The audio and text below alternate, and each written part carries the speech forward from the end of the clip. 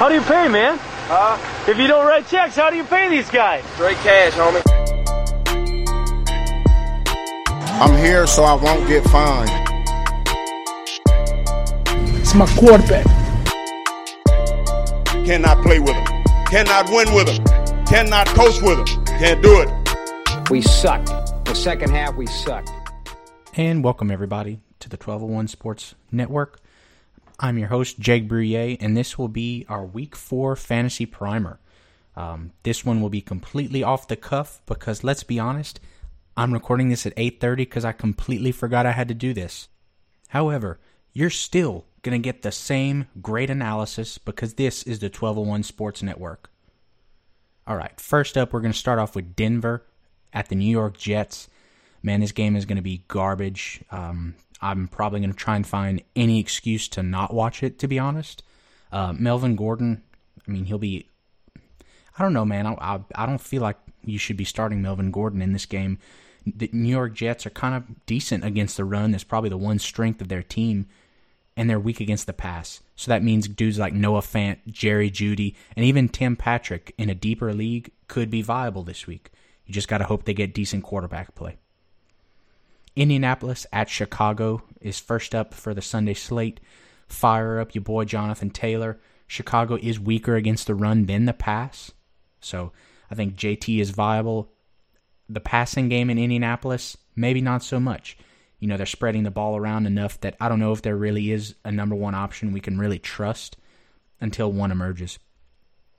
Speaking of emergences, Nick Foles is the starting quarterback for the Chicago Bears now. We can rejoice finally for fantasy reasons. This means Allen Robinson gets an uptick, and Jimmy Graham becomes a viable tight end. Nick Foles loves his tight ends. We saw that with Jimmy Graham putting up a really big game in Week 3. He should continue to probably post back-end tight end 1 numbers. Also, because Foles is way less mobile than Trubisky, running back targets could go up too. So that means that Tariq Cohen might actually pay off some of that draft value. New Orleans at Detroit is next. Super high over-under. That's pretty much a theme of Week 4 and this whole COVID season, really. Teams are scoring a lot more points, and that's no exception for this game. With Michael Thomas most likely coming back, I think Breeze is safe. A high-end QB2, low-end QB1. I wouldn't expect too much from him, but with Michael Thomas coming back, I think he's much safer now. And, of course, you're starting Alvin Kamara. Detroit is kind of weaker against the run, though, so Latavius Murray could also be a nice flex option for you this week. For Detroit, New Orleans' defense sucks, so fire up Matt Stafford, Kenny Golladay, and TJ Hawkinson confidently. Arizona at Carolina is next. Here's another game with a huge over-under. Fire up literally everyone for Arizona, especially Kenyon Drake. If he doesn't break out here against Carolina's putrid run defense, he's in trouble. And you're likely in trouble too because you probably spent a second-round pick on him. For Carolina, Mike Davis is going to be an RB2 until McCaffrey gets back. I would be patient with DJ Moore. 1, because I think he's extremely talented, and 2, he's still kind of seeing pretty good volume.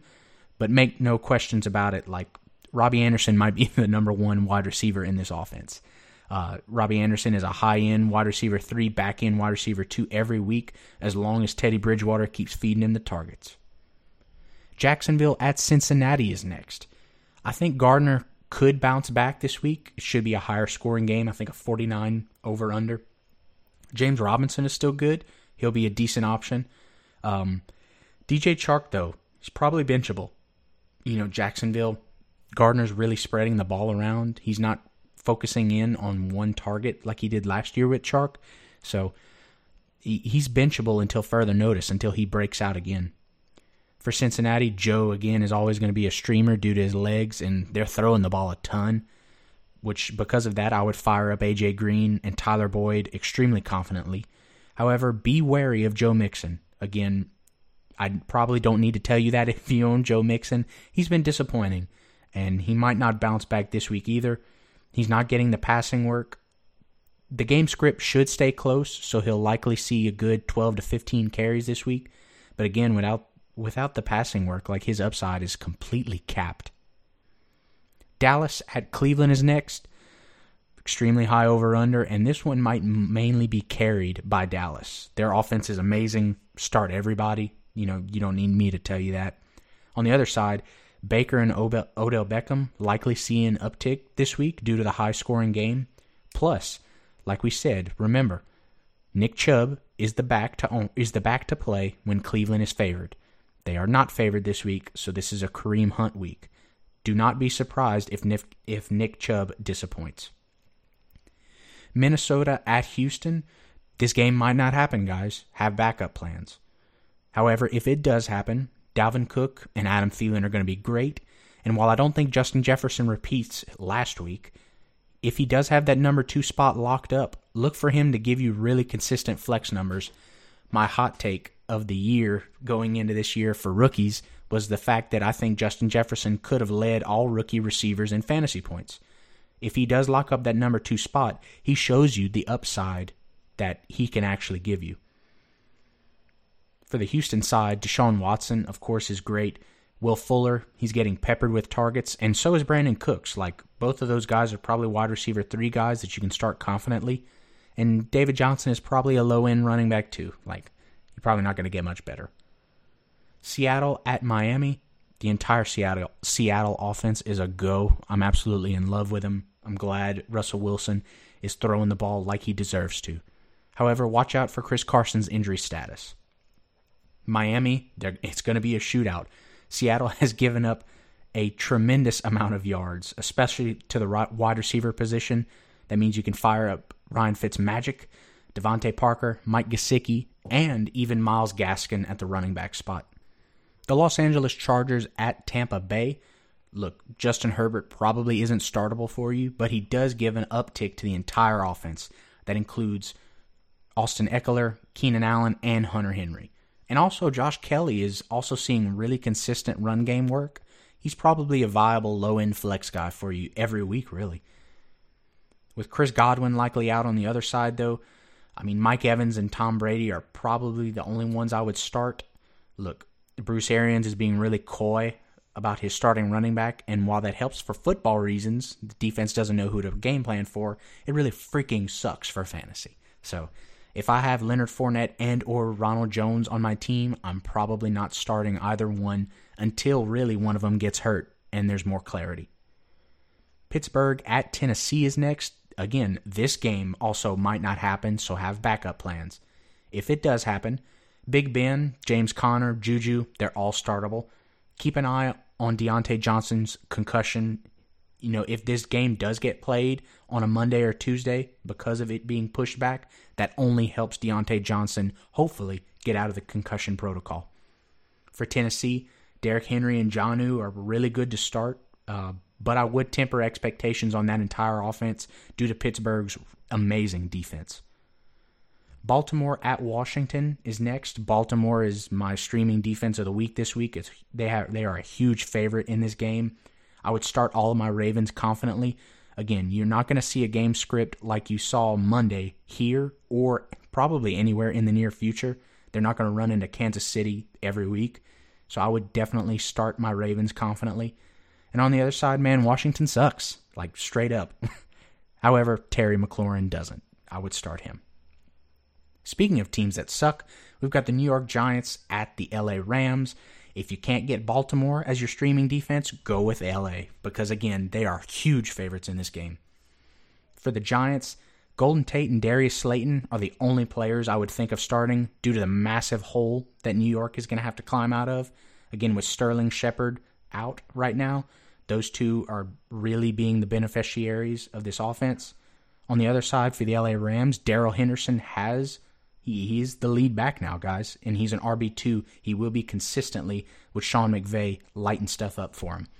Robert Woods and Cooper Kupp are likely both wide receiver 2 to 3s. They've seen the same amount of targets through 3 weeks, and they're both seeing plenty of volume. And Tyler Higbee is probably a fine option at tight end 2. I think Goff can be started this week, but be wary of how the game script can go because LA will be such a big favorite. Next up, we have New England at Kansas City. Literally start everyone. There's no reason to hold you any longer on this game. Start everyone. Buffalo at Las Vegas. Josh Allen is playing out of his mind right now. They're playing so many 4 wide receiver sets, it's not even funny. They probably have the same amount of 4 wide receiver sets as the entire league combined. That's how much they're spreading the ball around. That's how much they're spreading the defenses out, and Josh Allen is feasting because of it. At running back, as long as Zach Moss is out, Devin Singletary is easily an RB2 every week with this high-powered offense, and Diggs is going to be a wide receiver 2 too. After that, though, Cole Beasley and John Brown likely cannibalize each other. There's no likely way to point out which one you can start each week. Las Vegas will be without 2 of their top wide receivers, with Henry Ruggs and Bryan Edwards likely both missing this game. Darren Waller is going to get all the targets again, kind of like he did against New Orleans. And that Josh Jacobs kid is pretty good too. Sunday Night Football, God, this is going to suck, dude. Like, they're going to give us an awful Thursday night game, an awful Sunday night game. I guess that's the cost of having 2 good Monday night games in a row, but whatever. Philly at San Francisco. I mean, I guess you can start Miles Sanders, but Wentz is playing so doo-doo that Miles Sanders' upside is extremely capped. That doesn't go for Zach Ertz, though. He's a high-end tight end 1. Kind of says more about the position than Zach Ertz, especially being, I think, in his early 30s now. But Goddard is out, so he's getting funneled targets. And Greg Ward is too. Like, he came on the scene last year when pretty much everyone was hurt. And I think he saw double-digit targets last week. Watch out for him as maybe a low-end flex guy. On the San Francisco side, man, Brandon Ayuk, their first-round rookie, seems to be the number 1 option, but George Kittle could be coming back this week. Hopefully he does. Both are probably startable. And also in this backfield, it seems to me that Jerick McKinnon is the lead back. You know, he saw 5 targets last week, had most of the carries. Jeff Wilson really stepped in garbage time. So Jerick McKinnon will be the lead back here. Now, shout out to T. Pring. He was just maybe a year or two too early on the Jerick McKinnon breakout. And to close us out, guys, we got Monday Night Football, Atlanta at Green Bay. Atlanta's probably going to go up 31-0 in the first half, and Aaron Rodgers will win 45-31. I mean, that's pretty much how this game is going to go. Everybody's getting points. The over-under is a 58. Literally start everyone that's healthy in this game. And that's going to do it, guys. Go ahead, like, share, subscribe, social media, give us a 5-star review, all of that good stuff. Whatever you find in the bottom of your heart, whatever kindness you can give us, we would greatly appreciate it. Again, you have no idea how much that helps us. Thank you for listening. Thank you for listening to all of our shows. Tune in. Again, we got a great 5-day-a-week lineup. You're getting nonstop content. 1201 Sports Network. We're on the rise, baby. Hop on the bandwagon while you can. And just remember, even when we're wrong, we're always right.